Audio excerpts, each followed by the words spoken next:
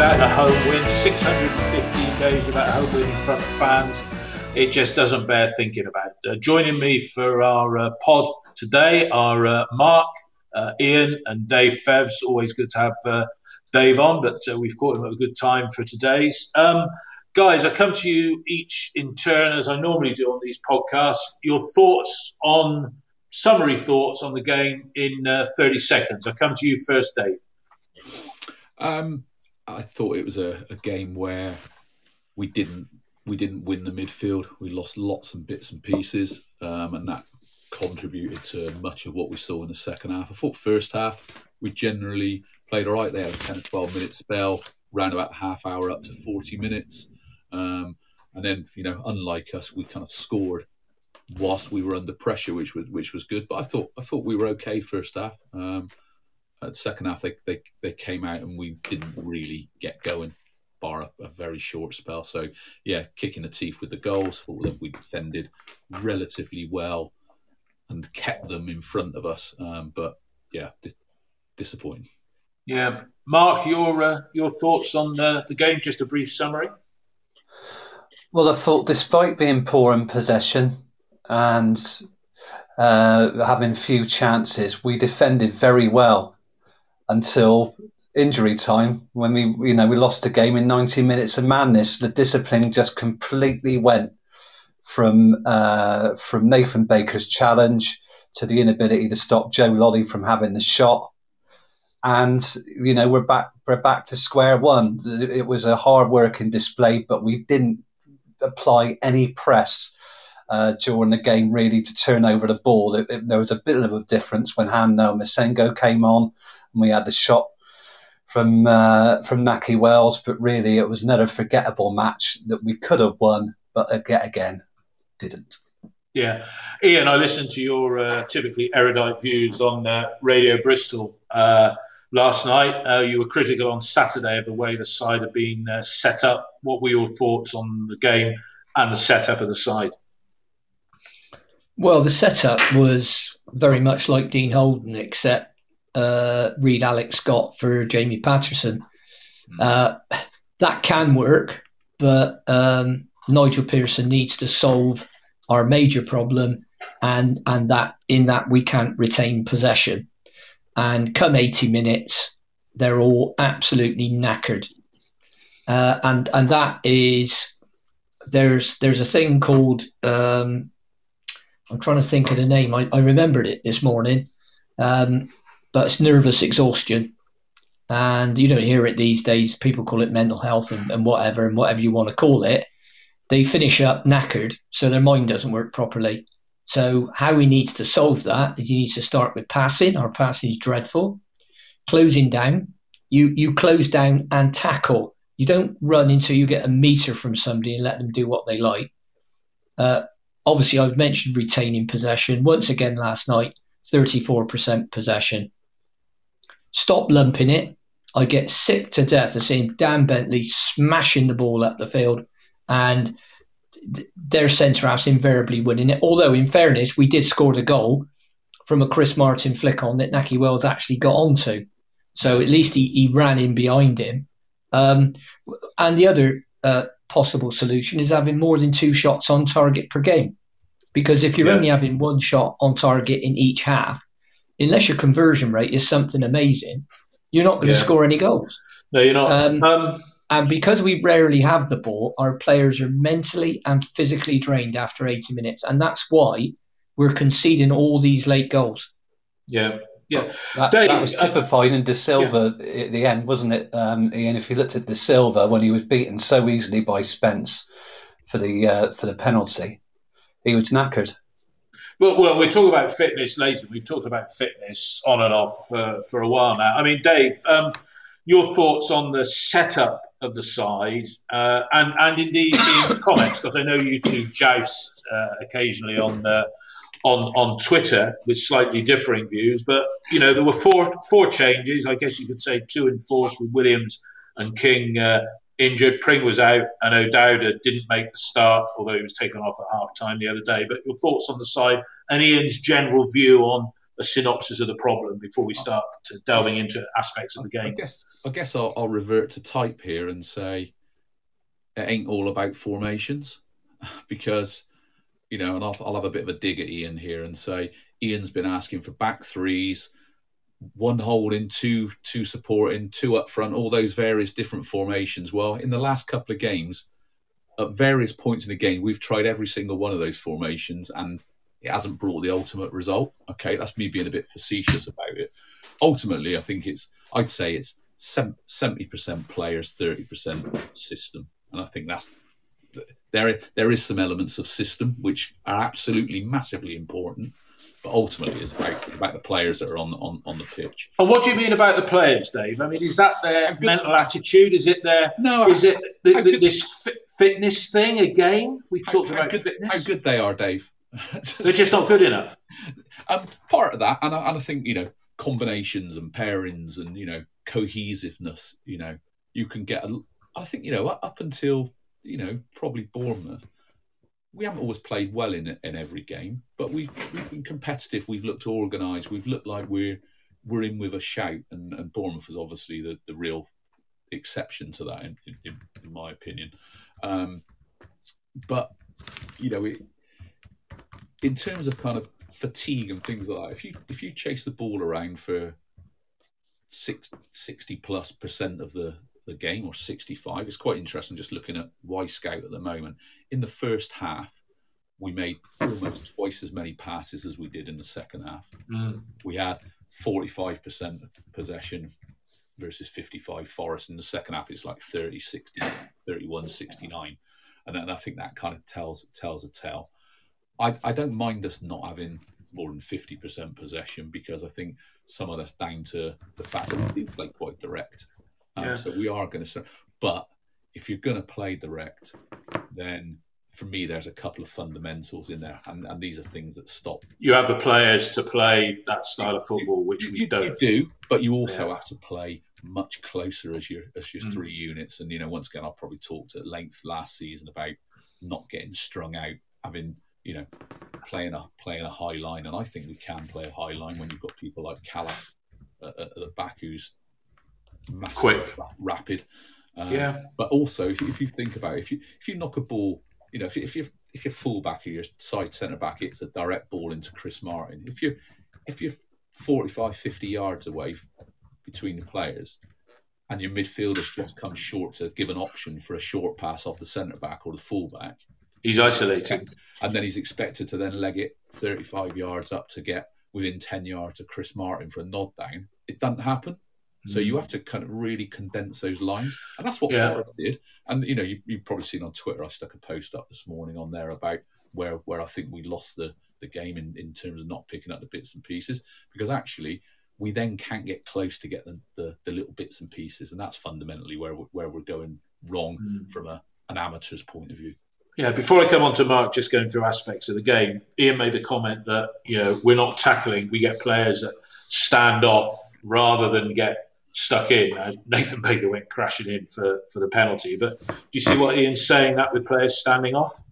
Yeah, definitely. I think there's a time to go in and tackle, and there's a time to, you know, keep the shape and move the ball around. Probably last night, at times second half, we allowed them to move the ball around too much without getting tackled. And I'm with Ian on this one. That I don't see why you're 10 yards away from the bloke when the bloke's looking to get receipt of the pass, and by the time he's got it, you've run 6 or 7 of those yards and you stop 3 yards away, because that doesn't affect the receiver of the ball. And that's, you know, I'm not going to dig out players here, but there are a few players on our side that do that. They get to within 3 yards and then they don't want to get any closer and affect the receiver of the ball. And that's another of our big problems at the moment. It's not all the team, it's some of the team. You know, some got to name names, Dave. Come on. I mean, no, because it's pointless, because it's not all the time. But who has a propensity to do it? There are players like Udauda. Yeah, does that. Patterson used to do it. You know, we don't get close enough in there.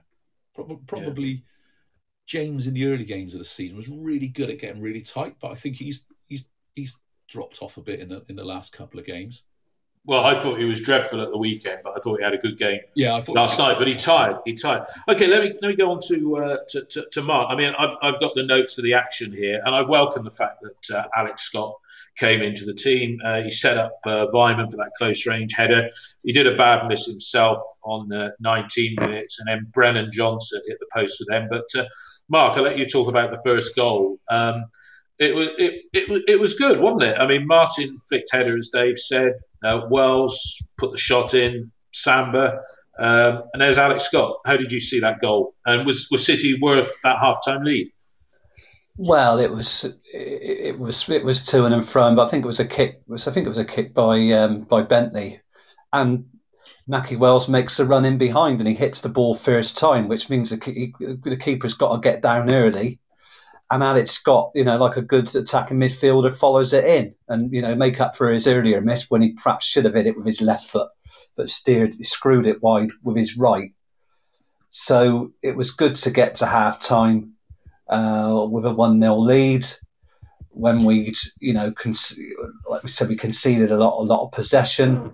But just going back to what everybody's said is just the lack of doing the basics, really. And you've got somebody like Alex Scott. I suppose you've got to give him a lot of slack. But he was done on 60 minutes, and they brought Hamo Sengo was brought on. But you look at the midfield, it just looks so lightweight. You could bring Zach Viner as an auxiliary midfielder, but I think he's not. He's on the naughty step. Is he injured or is he? I don't know. I think he's injured. I don't think he's on the naughty step. Okay. Paul Williams is injured, and then who have you got? That's it. Yeah. Well, and King was injured as well. King was injured as well. Ian, we were deserving of the half-time lead. Just about. It looked good. I was entertaining somebody who'd not been to Ashton Gate before and said, "This is really good." And I said, "You wait." So how to disappoint. And he wasn't disappointed, or I wasn't disappointed making that statement. But 1-0 at half-time.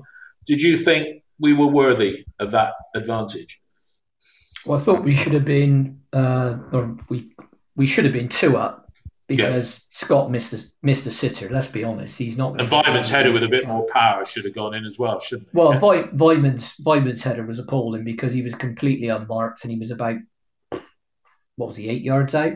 Yeah, and he nodded it back to the keeper. It, though, did it? Not at all. Pace on the not at all. Yeah, but he could, with the space he had, have possibly couldn't get any power in it, taken a step back and tried to chest it and volley it. Yeah, maybe. Yeah. He's got the ability. We've seen him do it. But I think that's possibly a confidence thing. Players not closing down properly. Andy Weimann. If you see the difference between the way Antoine Semenyo closes down the keeper and the way that Weimann does it, or Martin for that matter, they don't get close enough. And they don't tackle. That keeper's got to be thinking, hang on, if I don't get rid of this ball, I'm going to get kicked up in the area, or I'm going to kick onto him and he's going to score. Now, Semenyo got 2 goals last season for that reason. Yeah. And I think he is actually a player we're missing. A little bit of breaking news. Joe Williams is probably only out for 2 weeks. Don't know the extent of the injury, but Pearson has said hopefully not as bad as he thought. Oh, that's good. That is good news. So that's some good news. But then the cynic in me says, "Well, yeah, but how long is he going to stay fit for?" And we've heard 2 weeks before Ian. And look at it this way. That's going to be. We heard that. It's 3 weeks. Well, he's not going to be back. He won't be back before the international break because that's 2 weeks, isn't it? Yeah. We heard 2 weeks. With Callum O'Dowden, I think he was out for 7. So I don't put much weight, but at least he hasn't come back and said, it's a grade 3 and sort of see him after Christmas or in April or something like that. I could cry for the kid. I really could. I don't hold anything against Williams, but the minute he landed in Bristol, I mean, he literally got injured with his first kick of a ball in training. That was his thigh. Then he did his hamstring. Then that got treated. Then he came back. Then he did his hamstring, and now he's done his hamstring again by the look of it. So I don't think, in a nice way, I don't think we can rely on Joe. Unless they can come up with, because the last hamstring injury I had, they said, well, actually, we found out what was causing it now. It was his hamstring, but it was something completely different. It was an underlying problem, wasn't it? Okay, let's move into... They said they cracked it. So my view on the... I think you were asking me about... I thought we were deserving of the lead. Just about worth the lead. I mean, they hit the post. But that was...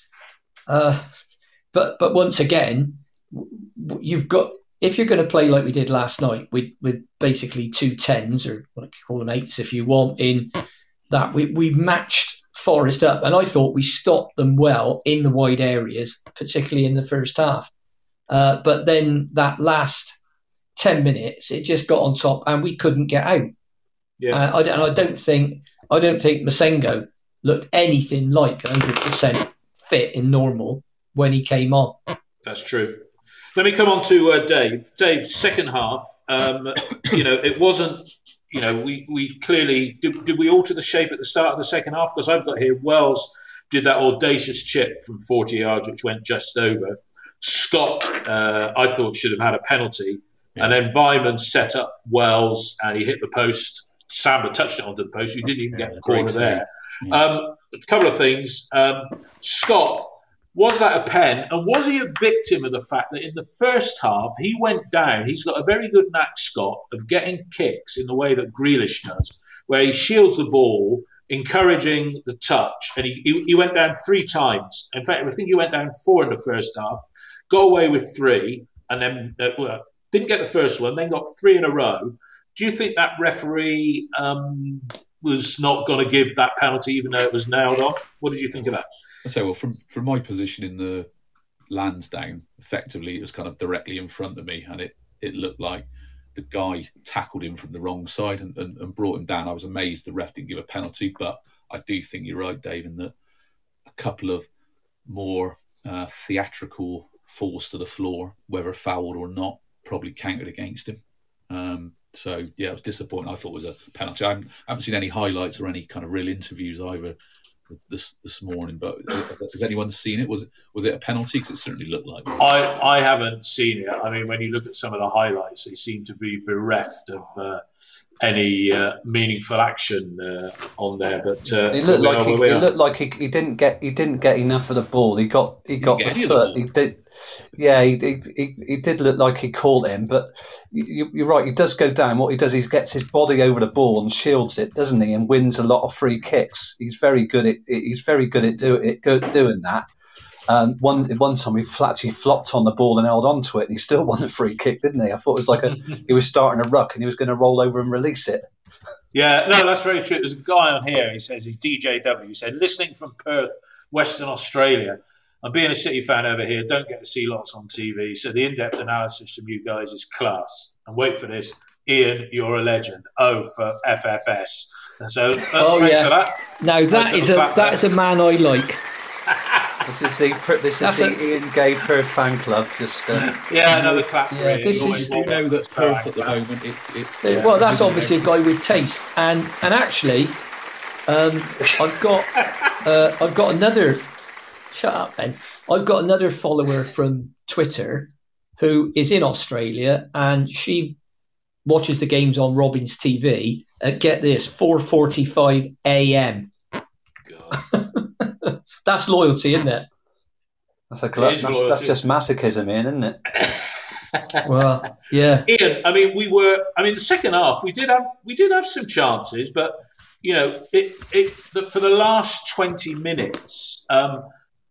Samba was almost playing as a sweeper, wasn't he? I mean, let's look at, and we'll come to each of you in turn, but I'll start with Ian. Let's look at that, Taylor, he got 1 in 36 and he scores 2 goals in 50 seconds. Ian, take us through the 2 goals. Take us through the 2 goals as you saw them, or what your thoughts were from the 85th minute onwards. Ian, long ball out to the our left flank.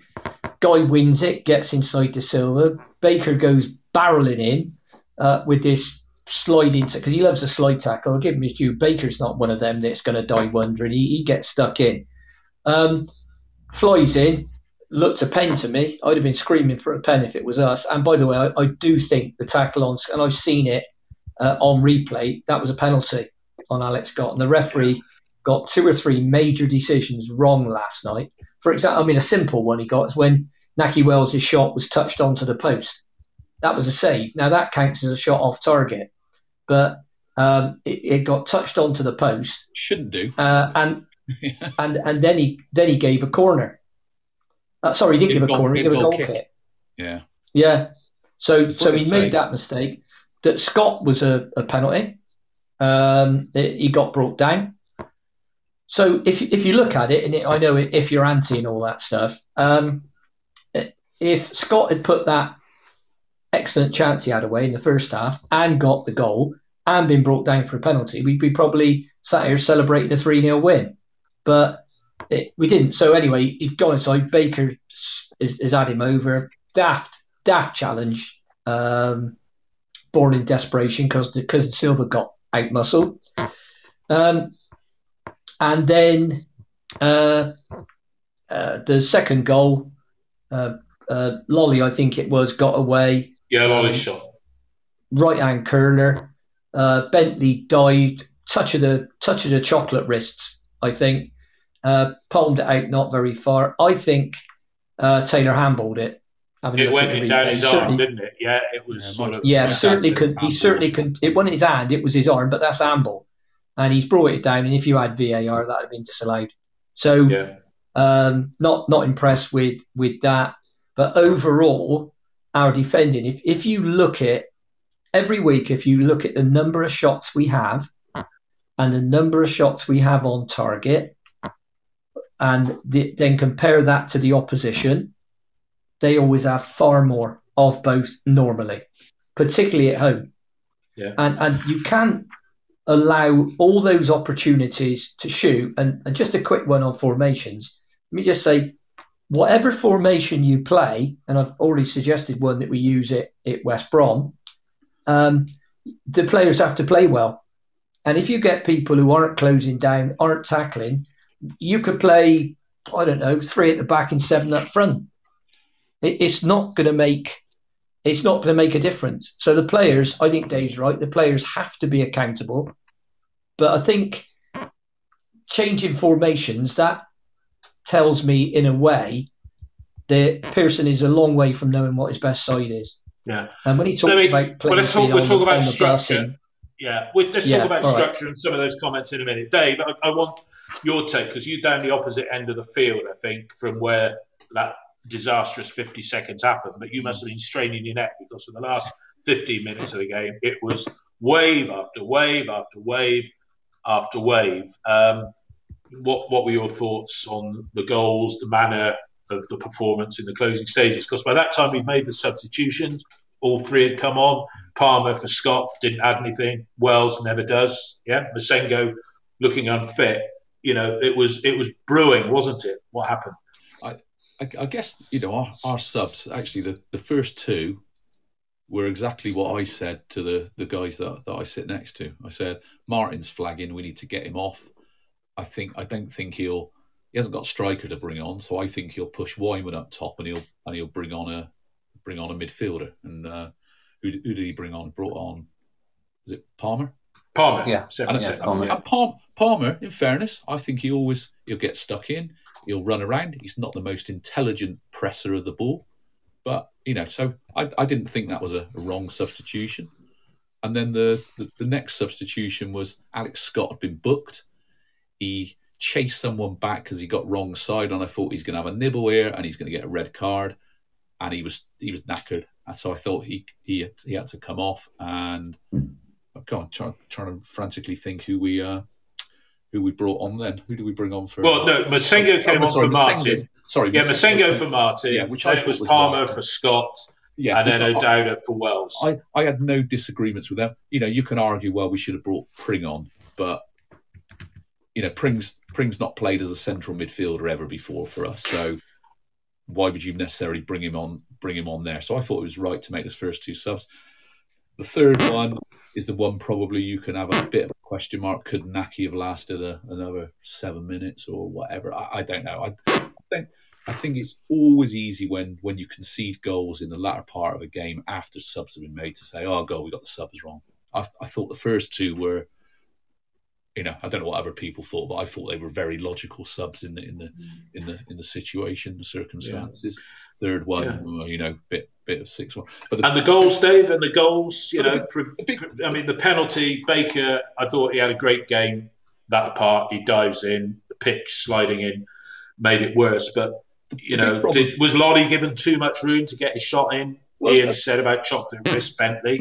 You take individual, bits of play, and you're going to find faults with what happened. For me, Forest made the change, didn't they, on 67 minutes? So, earlier on, someone said about Samba playing as a sweeper keeper.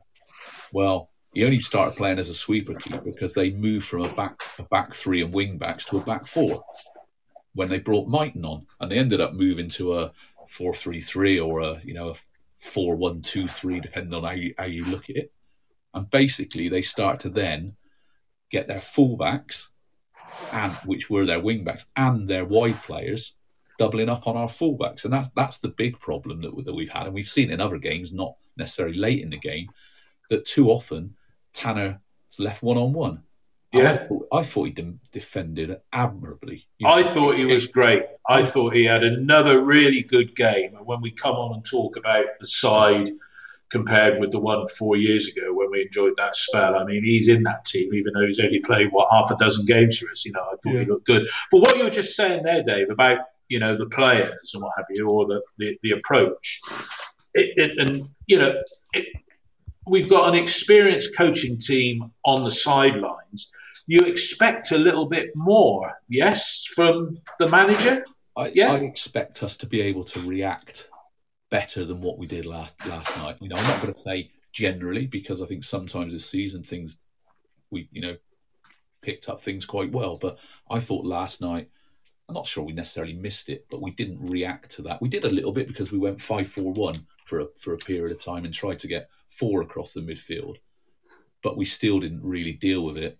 And you're right, Samba came in and played as almost like the third centre back. So in effect, they had 11 outfield players against our 10, and that's why they create over. We can sit here and talk about, we don't get enough shots or we don't get enough possession or whatever, but unless we look at the kind of whole thing and say it's not just about City, because there's 11 players from the opposition on the pitch as well, trying to stop us doing what we want and doing different things, then you're never going to analyse it properly, and you're not going to come to the right conclusion. I'm not going to sit here and say, "God, yeah, I can watch that game and I know all the answers," because I don't. But I can see that certain things happen in that game that we didn't react to. I don't necessarily have the solution for it, but we didn't react to them going to a back four, pushing their keeper into almost possession. And then, so that is the manager's fault that we used to criticise Dean Holden and we used to criticise Lee Johnson for not responding to what's going on out there. And I was listening to the comments on the Rovers game last night. Joey Barton, the fans, or I think it's Keith Brookman who was reviewing their game, or somebody was on there talking intelligently, sort of saying, made 3 substitutions and totally took the impetus away. I mean, Alan Payne has said on here, would we all be talking like this if Naki had taken his second half chance? Well, no, we wouldn't. Or if the penalty had gone, we wouldn't be talking like this. We are where we are. I think the analytical side of it, we'd be having the same discussions around how did we get so deep and how did we perhaps smash and grab one on the break and win 2-0. But I think if you're not knee-jerk purely by results and you look at some of the fundamentals, then there's some bigger issues there. And I've called out Lee Johnson in the past for not reacting what's happened on her. Last night I'd accused Nigel Pearson and his coaching staff of not reacting to Forest changing the way they play. Let me let Mark have a crack on the 50 seconds of madness, because that's what it appeared. Yeah. How did you? Was it coming? Maybe the draw, maybe the equaliser had Blackpool all over it, and it was Blackpool on steroids, wasn't it? Really? Well, not on the way I expected. I mean, we have looked weak in the fullback position against Blackpool, and who was the other one where we conceded a late goal against Luton, where Bentley dropped the ball. But most of the crossing was pretty inept. They were crossing from the sides and the ball was going over the bar. They were at the edge of the area and we had a pretty packed penalty area.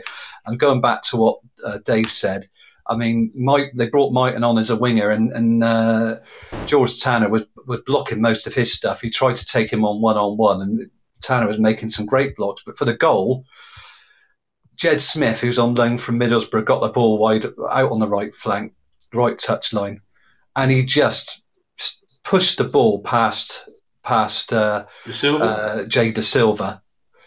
But Baker comes across and just dives in. But I've looked at the goal again, and Baker and Atkinson are in the area. So Smith's got some work to do. He either crosses the ball, hits the ball across the box, or tries to beat Bentley from his near post. So Baker doesn't have to do that. Baker doesn't have to dive in. He can just try and make it harder, stay on his feet. But he doesn't, and that's it. That's gone. The second one, there's a long pass played from right to left by not a Forest midfielder, don't know who, and it falls to Alex Mighton. Good player. Yeah, Alex Mighton. He's got Masengo and Tanner in front of him. He lays the ball back to Lolly. Masengo tries to block him, and I think you see one or both of them with their hands behind their back so that they don't expose their arms and give away a penalty. But he curls the ball round both of them and through some defenders, which is a shame. From there, you'd hope that somebody would have got a block. And like Ian said, Bentley pushes.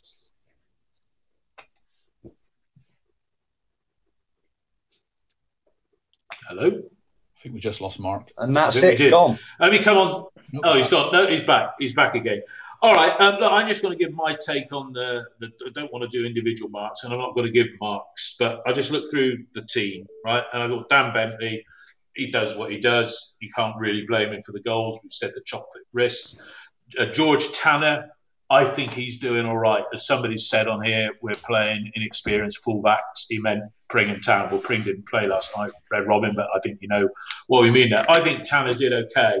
Callis, Atkinson and Baker as a three-man central defence, based on last transfer values, that's about 20 million quid's worth of, maybe slightly overstated, 15 million quid's worth of central defender.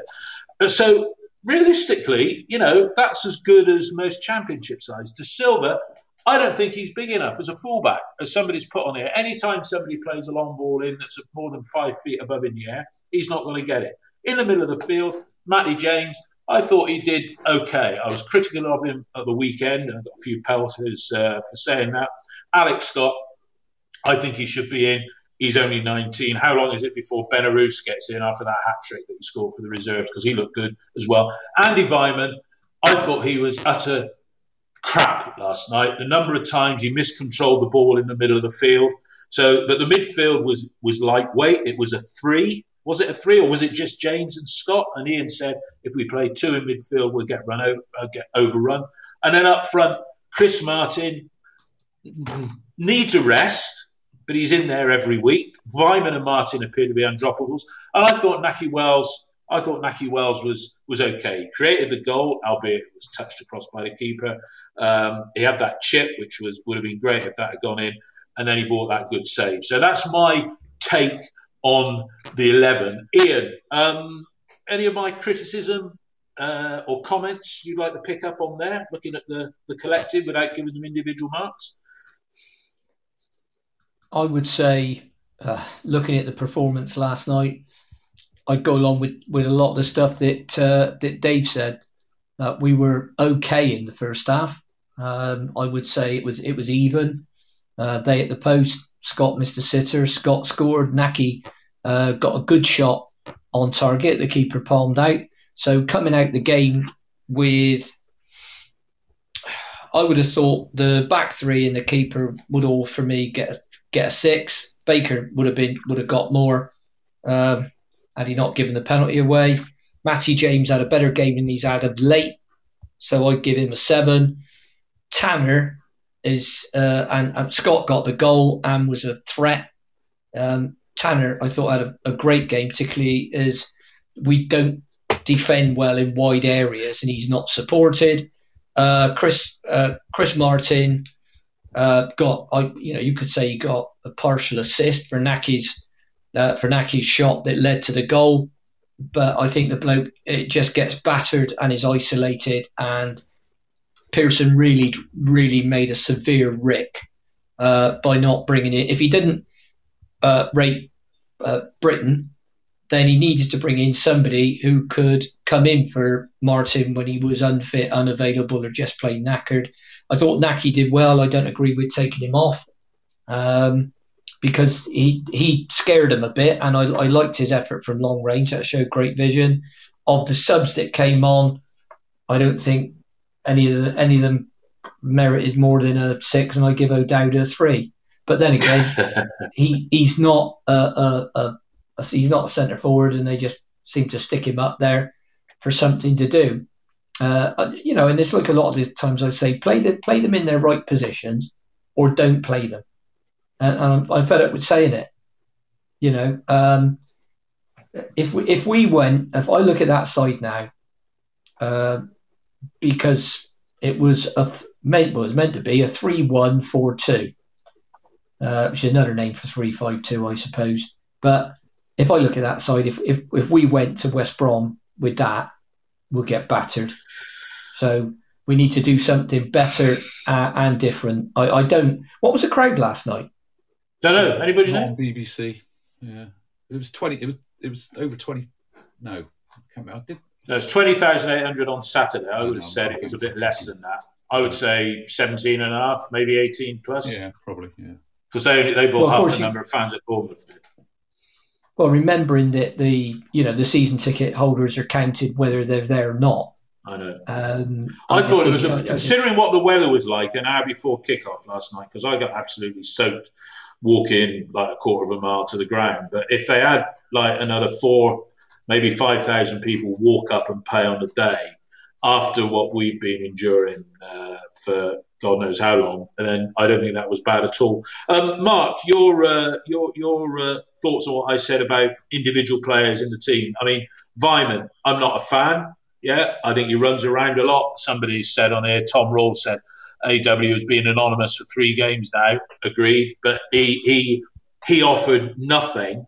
Yeah, and you could have given Martin a rest and tried Weimann and Wells up front, and even brought in Backinson off the naughty stat, and maybe gave Backinson and Masengo a half each. But my overall assessment of the team, Mark, what did you think about it? Well, I think you've got to defend from the front, and we just don't do that. We made it so easy for Forest to pass the ball, and I think that comes from the front players. And you think, I look at Weimann, and you just think of him like the Duracell bunny. He just keeps going. So why didn't you put the energy in to making it hard for them to play out from the back? And that's what all Forest wanted to do, and that was typified by Bryce Samba, because no City players. City dropped so deep that he was able to come 30 yards out of his goal, which gave Wells a chance to lob him in the second half. So it's just that lack of pressing. You could be a team that doesn't play strings of passes like Manchester City, but you can turn the ball over and be tight, and then move up the pitch as a unit. And we just don't do that either. We're neither one or the other. So you're just left with the thought that we've scored 1 goal. We're desperately hanging on here. Let's hope that the referee, the assistant ref, doesn't give too much added time. But I was just waiting for them to score. I couldn't get down to the game. I watched it on Robin's TV, but I was looking through my fingers thinking they're bound to score, and it happened. It's a sad state of affairs, but that's where we are. Yeah. Dave, let's look forward to West Brom. Ian said... Please don't. It's 2 defeats. Look, if we'd have won last night, we'd have been 1 point. Yeah, at like 9:40, we were 1 point off the playoffs. Yeah. And it was when we were winning 1-0. And now where we are, nestling in mid-table. We've got to drop a couple of places tonight with another load of fixtures. But it's looking at, it could be 3 defeats in a week, right? And then, Barnsley at home becomes even more pressure as they look at a win at the 18th attempt. But how do you think, Dave, City, with the players that are available, and we'll assume, well, we know Williams isn't fit, King can't do 90 minutes, yeah? How would you set up against the Baggies, who aren't pretty to watch? It's interesting, there's one of the threads on Twitter today saying the fans are happy that they're up top, but they're not happy with the style of football, which is Barnsley style, as somebody said to me yesterday. But Dave, sorry, I'm rambling. How would you set up from the players available against West Brom for the weekend? I think the one thing you can't do is have big distances between your units. West Brom are going to play a really high line. They're going to play direct. They are the most direct team in the Championship. They've got the least number of passes made all season. They've got the lowest pass percentage rate. It's going to be a game of head tennis. They might have the quality when they do get it down, but they don't get it down very often. They basically play. Sorry, Dave. Who's this you're talking about? West Brom. Yeah. Statistically, that's what Ismail did at Barnsley. It's exactly the same style of football, isn't it? Yeah. It is. Sorry, Dave. Carry on. It is the exact same. They've got some better quality players than Barnsley. That if they do get the ball down, which they don't do very often, then they can play a bit. But they play a territory game. They play a percentages game, and they grind and they grind and they grind you down. So the prerequisite for me is we need to have a group of players out there that are prepared to battle. All right. So who would you pick then, Dave? Now, and we'll talk about formations because we keep saying not about formations, it's about players, systems, and systems not to be confused with formations. Yeah, correct me if I'm wrong. So what would you do if Nigel Pearson said, "Look, Dave, you do a lot of analysis. Come in. You've seen us. You analyse it in depth. What should I play on Saturday?" I think if he did that first part of it, Dave, I'd wonder whether the Robins High Performance Centre has perhaps got a circular room with padding and ass in the sit in the corner. But so going back to what I said, in fact, the previous thing I just put up on the message board was, for me, I thought we had two players who were under par last night. And that's not saying everyone was great, but they were Weimann and Martin. I thought they both had poor games, Weimann especially. I thought everyone else played all right. I don't think Forest were great shakes. They passed it around a bit. But I thought everyone else played all right. I thought we had some strong performances from Tanner, Cavus, Baker. I thought the Silvers were right. I thought Wells was all right. But I think what you've got to do is be prepared to just turn them round and make them, so they're going to play up, they're going to sit with a defensive line probably 5 yards in their own half. And if you kick the ball down the centre of the pitch over the top, there'll be no space in there. Johnston will come out and he'll play as a sweeper keeper like Bamba last night, and like Brad Collins did for Barnsley last season. There will be no space in behind them to play balls unless you get that third man runner kind of coming through. Yeah. So we need to be competitive, and for me, it starts at the back. I'm not a great lover of three at the back for City per se, but our three biggest battlers are Baker, Callison, and Atkinson. Yeah, I was a little bit surprised last night that he played Atkinson in the centre and Baker on the outside.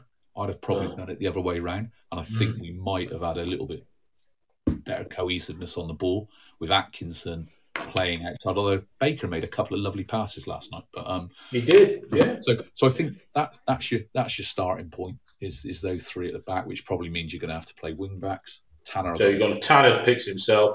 So who do you have then against the Baggies? De Silva or Pring? I guess. So that's the choice. Yeah, that's it.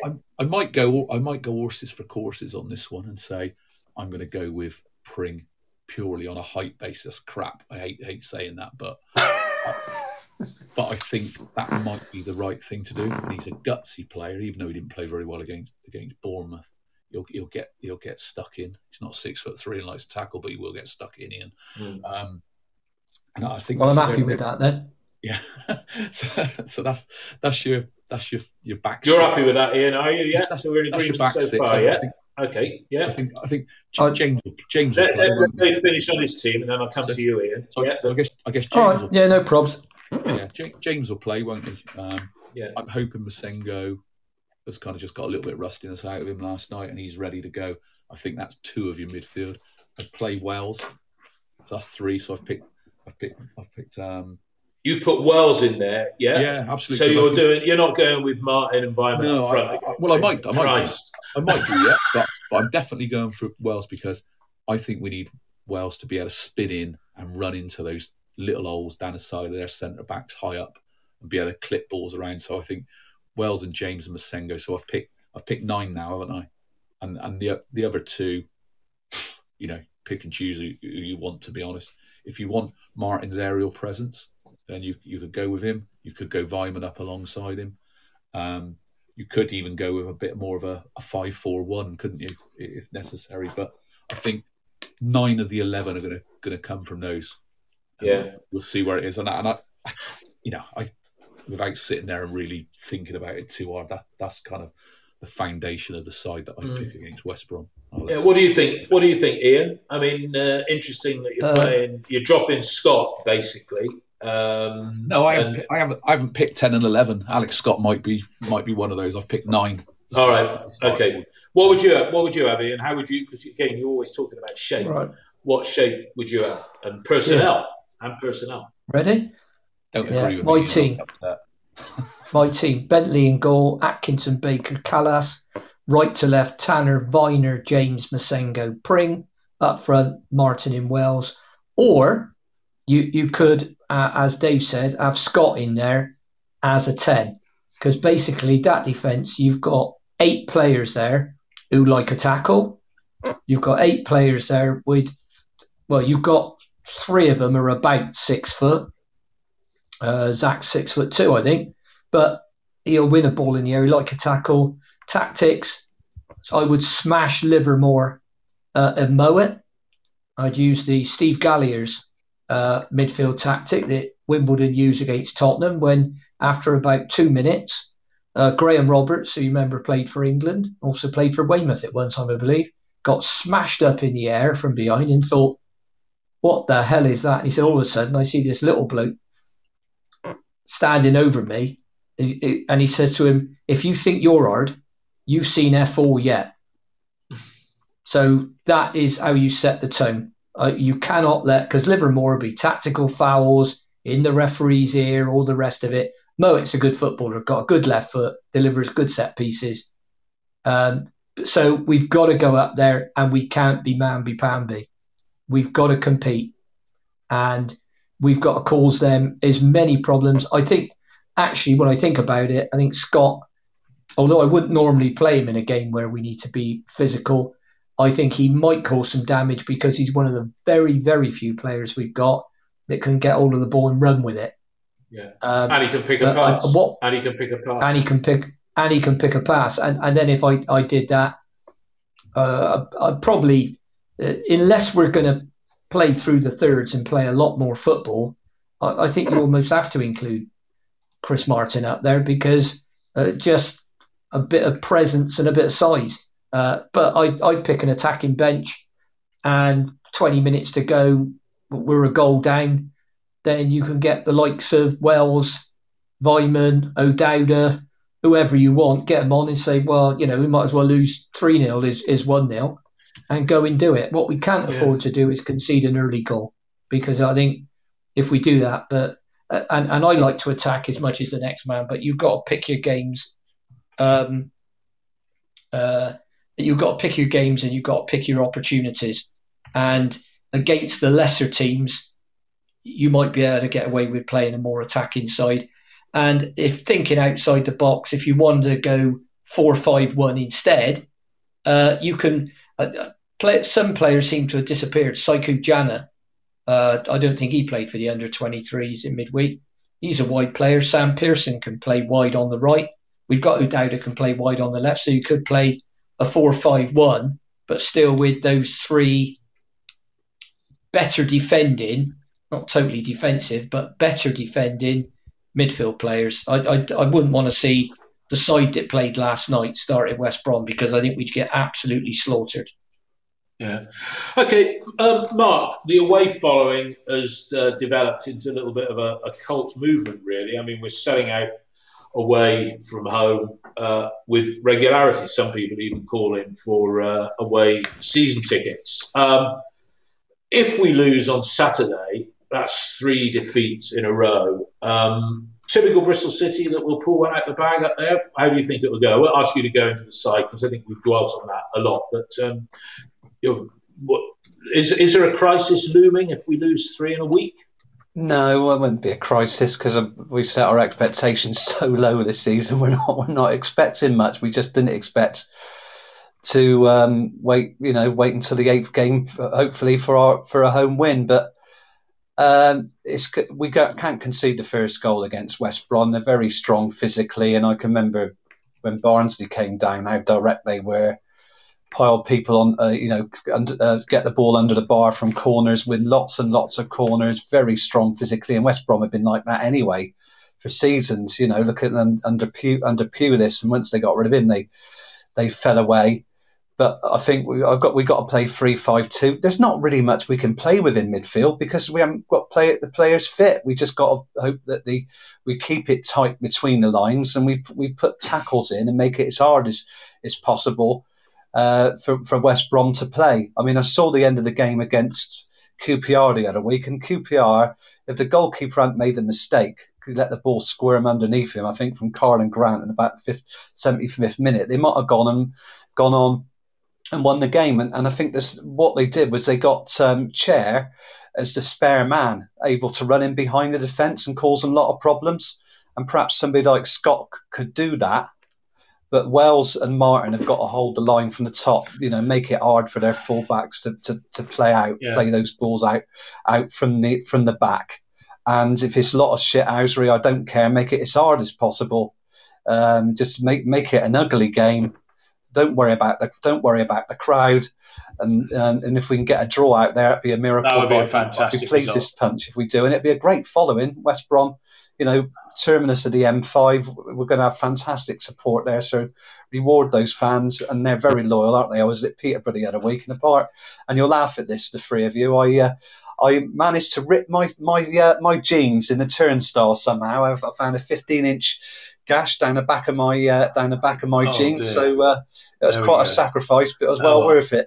Well, there we go. That's your story. Your story. You said when you got into it.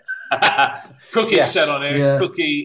Cookie 1988, I think he sums it up, and Dave's agreed with him, that Cookie says basically we need some in pace, but there we go. Not going to disagree with that. I put a post on OTIP, some may have read it, it's not top of the pops in terms of popularity. I said this decline has been going on for nearly 4 years. Compare the team then and now. I just did a little look up. Just before Christmas 2017, we beat Forest to move 3rd in the table. 5 days later, we turned over Man United. The team that beat Forest, bar stealing for Fielding, was the same team that had that famous cup success. Fielding in goal. Forget formations. Look at the personnel and the basic shape. The back 5, if you want to call it that. Wright, Flint, Baker, Magnuson, Bryan. A midfield of Pat, Smith, Browning and Patterson. Bobby Reid up front. I called that 5-4-1. Solid foundation, one man up front with pace. I said on there, who of that lineup would walk into our current team, injuries apart? And I said, I pick this blend. So listen to this carefully, right? Tell me if you disagree with it. I think Bentley gets a goalkeeping slot, without question. Tanner, to me, even though he's a youngster in his early days, would get in ahead of Wright. Callas definitely gets in there, and that's ahead of, I'm guessing, Magnuson.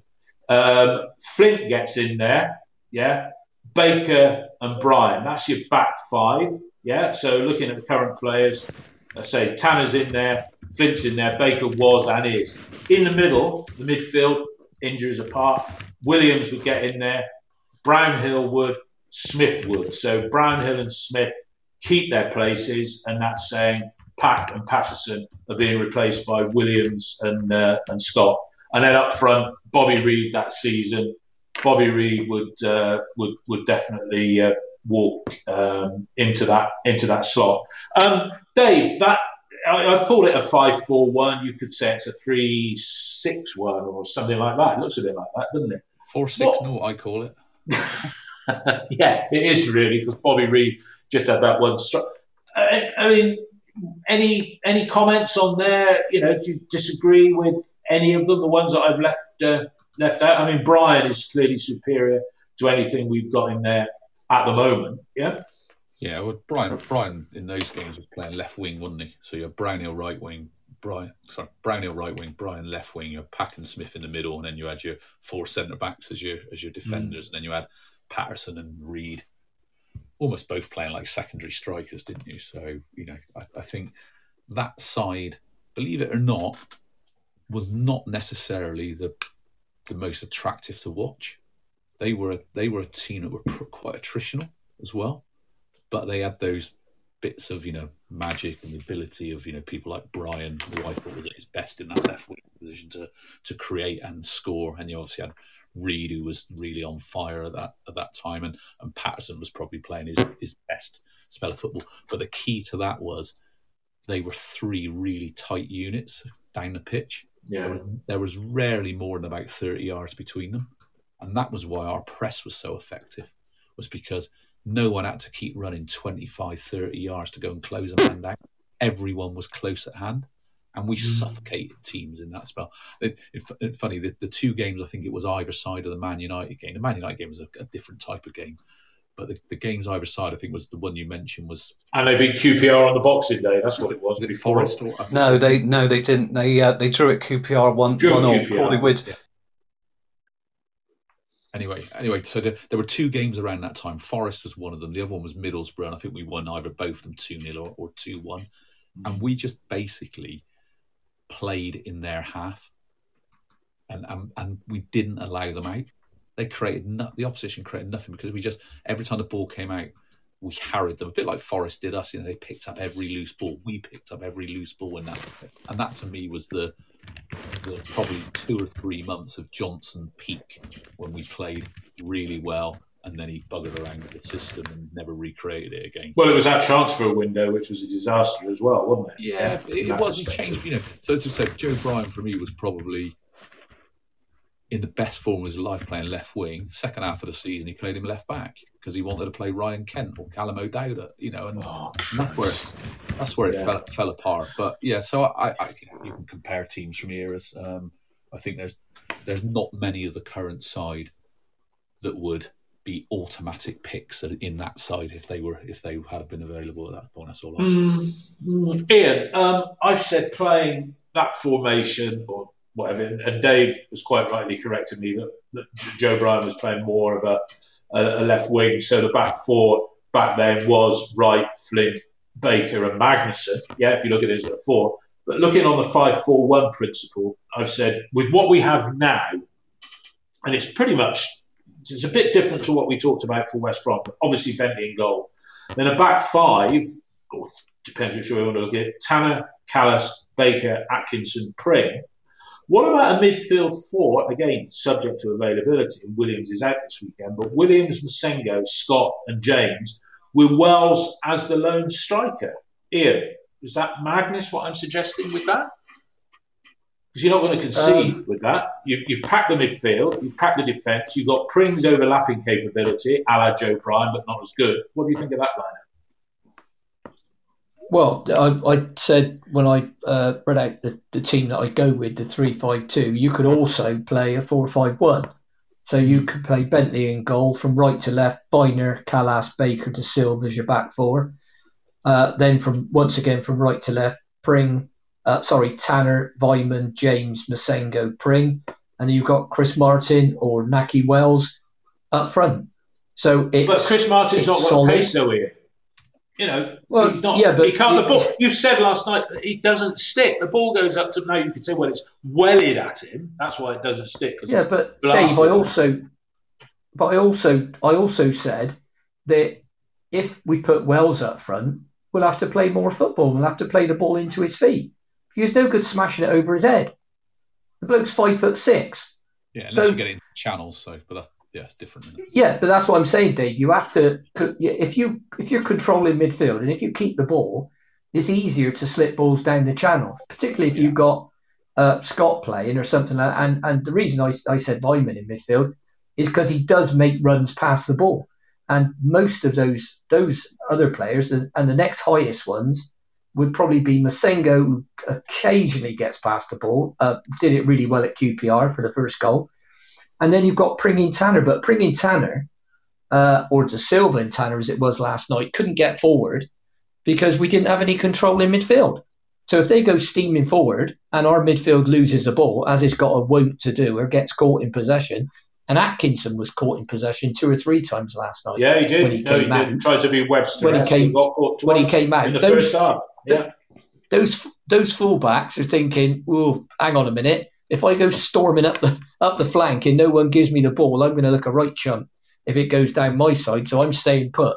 So 4-5-1, nice and solid. There is an argument for saying, well, look, why don't you play Pring left back, leave De Silva out, and play O'Dowda as your left winger, if you want to call it that, your wide left player, and then you've got pace in O'Dowda, and you've got a bit of pace in Andy Vyman, and they can both run past the ball, while Masengo and James don't go too far forward and tend to hold a bit more. But I think we've got to do something like that. But how many times who's getting Vyman? But how many times do you see Vyman run forward with the ball in a controlled manner?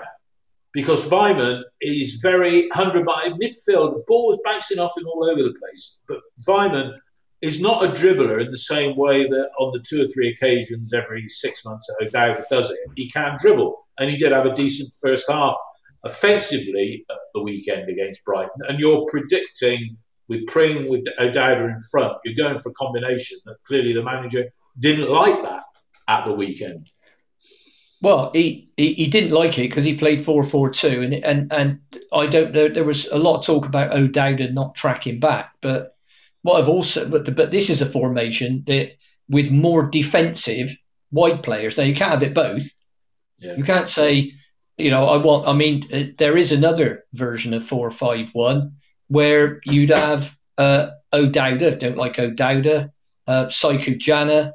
And on the right-hand side, you'd have Antoine Semenyo. But, of course, Antoine's injured, and I think he's probably about, from everything that I've heard, is about a month away because the operation, as it looks like, he needs a lot more rehab than they thought he would. And like I say, my fear is that it'll be, we just need to go in and do another little clean-up op because it's not ill properly, and that happens from time to time. I don't know. I hope certainly seems to happen to us.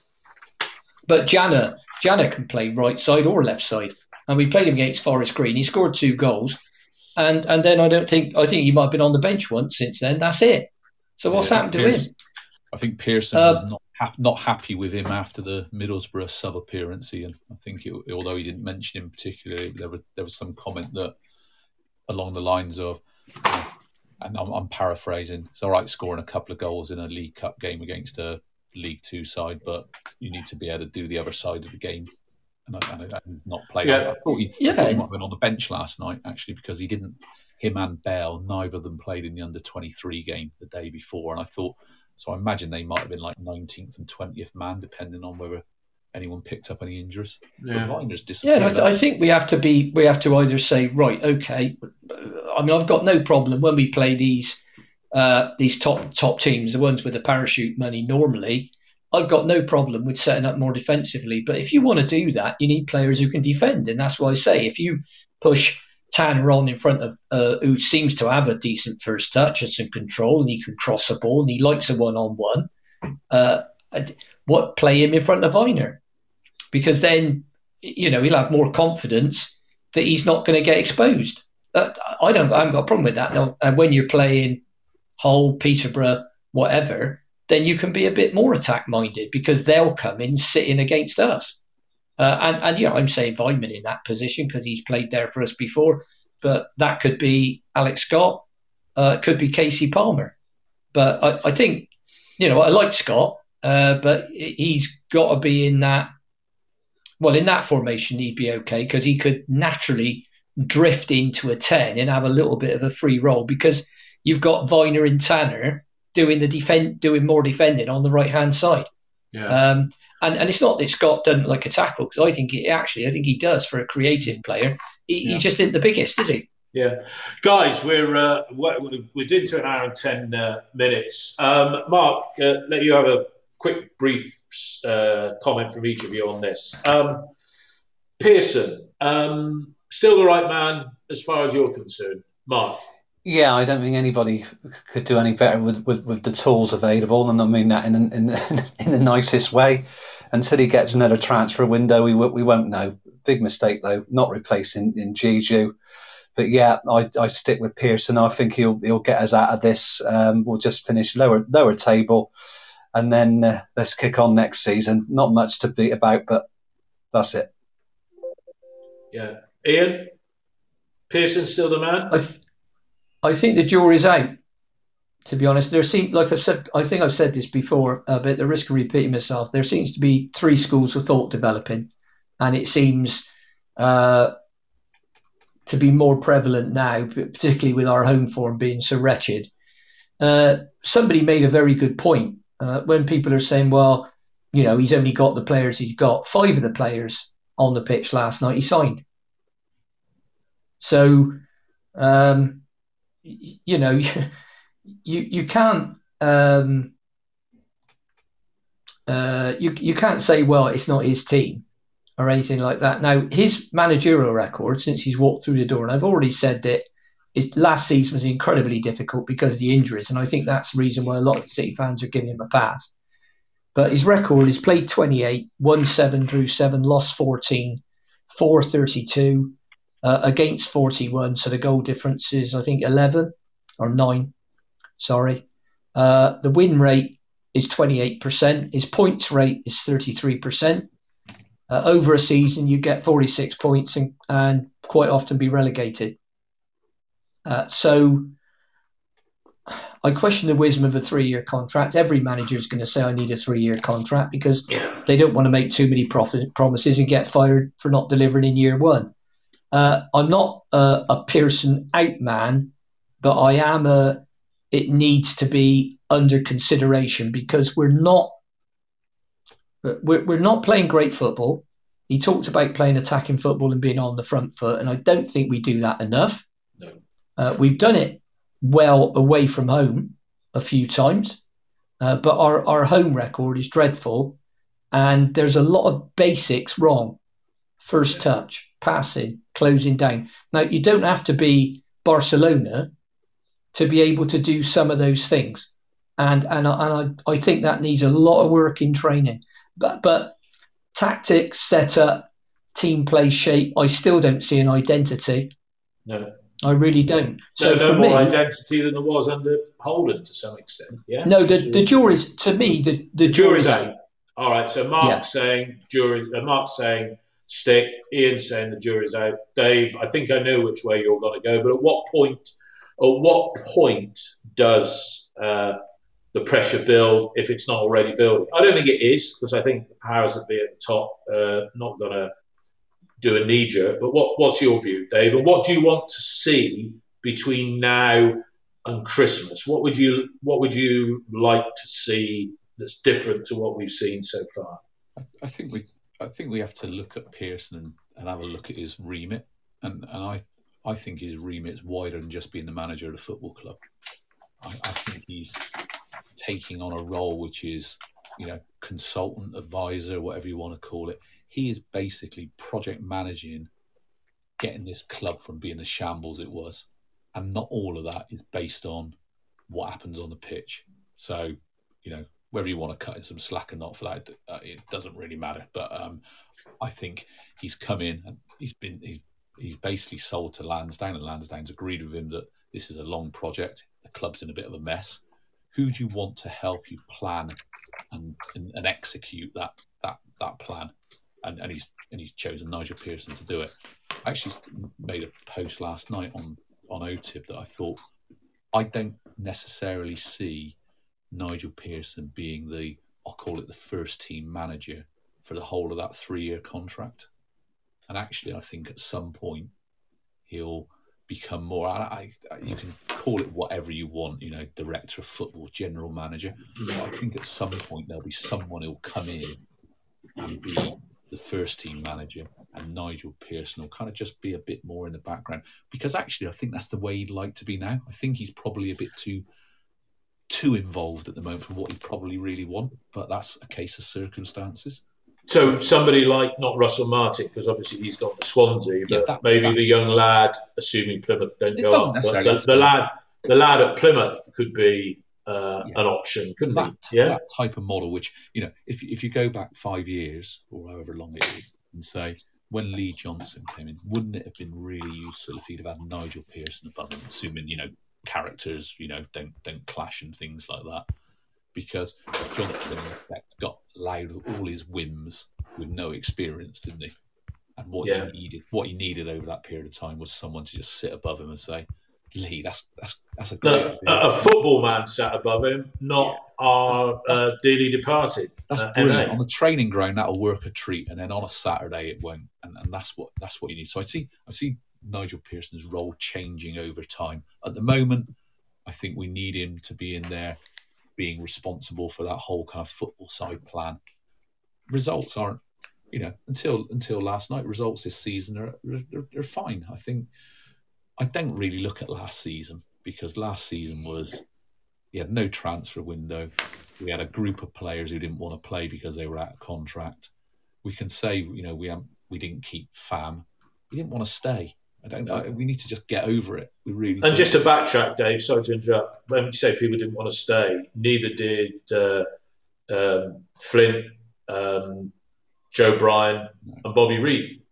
If a player wants to go, they want to go, don't they? There was a bit of a provocative post last night on OTIB about this, and they got some responses. I think it was from Lucan, who, funny enough, for using the name, he only appears when we lose, but. If only the real one would turn up at some point. But we had the right strategy in the past, which was buy young, develop, and sell on for a profit.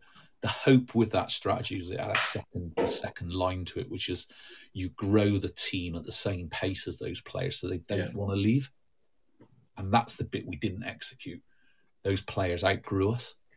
Or they outwaged us. I mean, that's money talks. Same thing, Dave. Because you're never going to stop a Premier League club, coming and taking your players off you. But you actually, in someone like Webster's case, if we'd have got to the playoffs, or Brownhill's situation got to the playoffs, they might have said, "I like being here. I'll give it 6 months next season, and then I might go." So you at least give yourself. You engender a team. You engender a team culture, and that's the bit we've not got right. And we're miles off it at the moment, but we're scraping through. And I think if you change the manager now, it's not gonna happen. I think what you're saying, Dave, or not what you're saying, you're in the same camp as Mark and Ian. I think all of it, and I'll add myself to this. I think the jury is out, but I don't think there are going to be any changes. If we slip into the relegation zone come the turn of the year, transfer window and stuff like that, may be different. And we've got, as I say, 3 out of the next 4 are away from home. Based on our away from Ashton Gate performances, you'd say, we could pick up some points, but... Let's just, I know you can include certain players in the recruitment or whatever, but let's, and I'm going off on a slight tangent here, so apologies, but he signed Tanner because he probably saw an opportunity to get a player in he probably didn't think he'd be going for until next summer. And he's come in and he's started really well. He'll have a drop off at some point, or whatever, but that's really good. Atkinson's come in and looked really good. So his 2 fee-based signings have been really good. He's then brought, he signed, I'm going to be a bit kind of loose with the rules here. He signed Vyman and Baker. Baker was out the door, wasn't he, effectively? Vyman was always kind of being offered something. He signed those guys for significantly less money than what they were on. And I think wages, credit for that. Until we see the accounts for last season, it'll be difficult to know what kind of the funds are going to be this, or the financial situation is going to be this season. But he's probably cut somewhere, and this is a pretty cautious figure, 10 to 12 million off the cost of that football club, for a club whose costs were escalating every single year. Yeah. He's trying to do this with, a third less budget in effect. Yeah. No, I mean, Dave, that's an excellent point. I mean, we said at the turn of the close season, we said it's all about survival this season, and God, hopefully we don't have to go down to go back up again. I think that's a long way off, guys. Mark, Ian, Dave, can I just quickly add? I think the job that Pearson's been given, Dave's quite right about reducing cost. He's been told to do that. I will ask. I'm going to ask the questions I said to you of Richard Gould at the dinner, Senior Reds tomorrow, but that we're going to about exactly. We keep hearing this figure of 35 million bandied about by some knowledgeable people. I have to add, it's not Kevin off Facebook. It's my estimate was 32 million. So that's I'd be interested to see what we get when the accounts. Yeah, and that's an awful lot of money, but it's an awful lot of money when you compare it to the 10 million we lost the year before, and say let's just say we lose 10 million this year. That comes up 52 to 55 mil. Now, you're only allowed to lose 39 million over the 3 years. I know they're talking about rolling 2021 and 21-22 into the same thing. They'll have to do separate accounts for Companies House, because Companies House won't let them do that. Yeah, so that's purely FFP results, Ian, isn't it? Yeah. So, but I think he's been told, keep us in the division, and providing you do that, you're all right. Yeah, no, that's a very... And I think that's the extent of our ambition. And I've heard people say, well, why don't I might as well just go away for 2 years and I'll come back year 3 when we're going to have a go. But in order for that to work, we have to stay in the Championship for the next 2 seasons, because relegation would be an utter disaster. It really would. It's not dissimilar, Ian, to probably the post Gary Johnson, Derek McInnes era, and I'm never quite sure he was managing when, because I wasn't as massively following it back then. I'm a bit of a part-timer, sorry everyone, but it feels like we're a bit similar here. We're in a bit of a rebuild period. It may be not that dissimilar starting point to perhaps where we were start of 16-17 season, having just avoided relegation. And I agree. We fought I totally agree with battle all that season, didn't we? And kind of got. I totally agree with that. In the last few months when we jettisoned Tomlin out the side, and it does feel a little bit like that. Apart from our cost base is at least twice as big as what it is. I know. So we're achieving no more for a lot more in cost. I think you're probably saying the same thing. Guys, one thing again, just to pick up on that as a final point from me, Dave, you might be able to have a look at this, and you're always welcome on here, but if not after a game, then in the international break, looking at Coventry City, right? Because in the old days, when Coventry were in the Premier League, we used to say, and they stayed there for 30 odd years, we used to say that's a club that we can model ourselves against. Coventry have been through the mill. They've not played at their ground and everything like that. I'd like to know, and Coventry are up there in the top 6 on merit with a manager that's been mentioned more than once in the last 8 years as a manager at Ashton Gate. I'd just like to know the structure of their finances, because they haven't had financial fair play. They haven't got a benefactor, right? What losses are they having? Because if we're being bailed out by a financial benefactor and we're getting decent gains, right? What is fundamentally wrong with our cost base? That's not to discuss now, but that's something that maybe we can develop the discussion in. We can talk about it.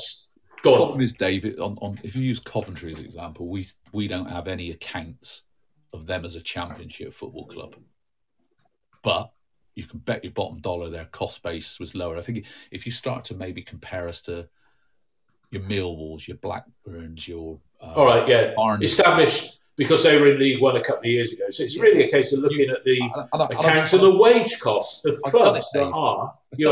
We're someone like Barnsley, their budget is 40% of ours. Yeah. Okay, they're struggling this season, so maybe they're not the great, but Your Millwall 40%, Blackburn about 60% of ours. We waste money. There we go. You said it. And it's analysing where we waste it. Because we sell players and we make a lot of money. We were top of the league over a given period with ins and outs. Correct me if I'm wrong there, Dave. Weren't we, over a certain period? Yeah. So we make money, but we bloody waste money. And I'd like to know how and where we do that. Guys, again, thank you, Dave, Mark, Ian.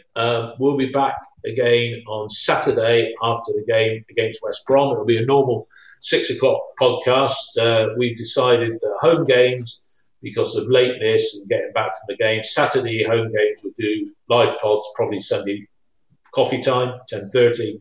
Evening games, we'll do them like this one is being recorded the day after on the lunchtime. But thank you to everybody who's listening. We've had exactly the same number of people tuning in at various stages as we do on a Saturday, so that's made it worthwhile. And onward and upward towards 100 episodes and 50,000 downloads. Thanks to everybody for listening. And the guys, again, thanks to you for your contribution. Have a good day, everybody. Cheers. Thank you. Bye-bye. Bye. Thanks all. Bye-bye.